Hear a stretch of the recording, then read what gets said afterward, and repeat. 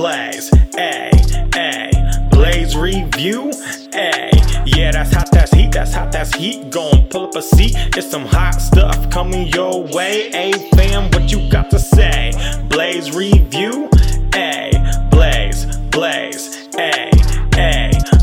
review, Blaze. Welcome to the Blazecast. This is the podcast version of the Blaze Review Show that we do every Friday. As always, I'm your host, Cantley Elliott. So the topic for tonight that I picked, I had some people vote on it. The Russell Westbrook versus John Wall trade has been something that over the last 24 hours has been blowing up social media. We've really been, engaged in this. We've had people say, that John Wall and Russell Westbrook are basically the same player.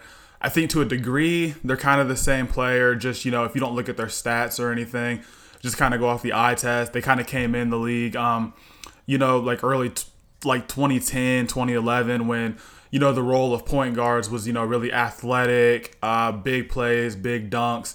Derrick Rose, Russell Westbrook, John Wall all kind of came in at that same time. And I think that, way of point guard play is kind of phased out now. It's more of a shooter's league.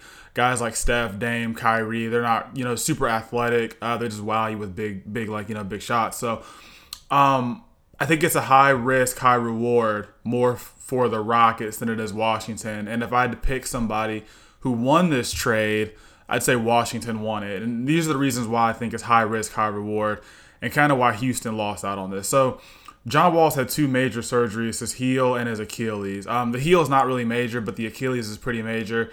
Guys don't always come back the same after the Achilles. So my question is, John Wall hasn't really played in games in about 2 years. So really, what is Houston getting out of John Wall? How available will he be, with a shortened schedule?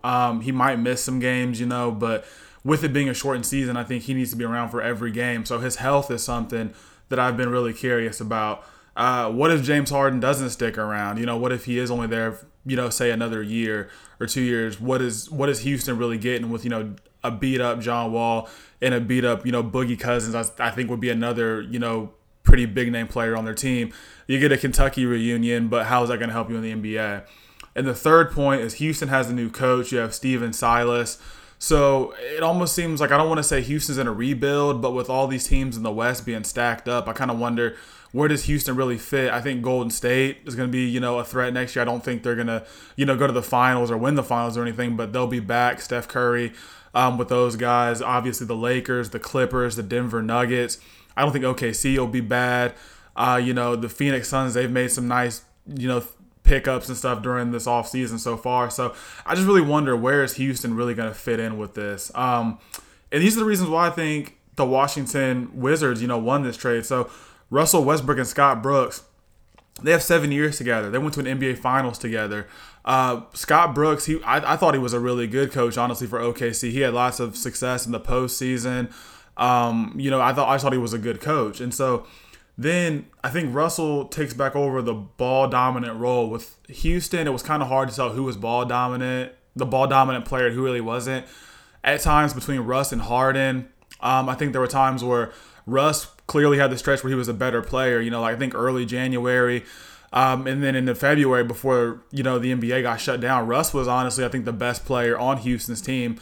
If you go back and look, Russ was carrying them through a lot of those games. So with Russ going back to being a ball-dominant player and having Bradley Beal, it'll be interesting to see kind of how those two work together. But I think Russ can make this work because Bradley Beal's not a ball-dominant player. He just happened to be, the best option for Washington this past team because, they didn't have anybody else. But with Russ there, it'll be interesting to see how that works. Bradley Beal will be a free agent. I think, getting Russell Westbrook, will this be a reason to keep Bradley Beal around for the future?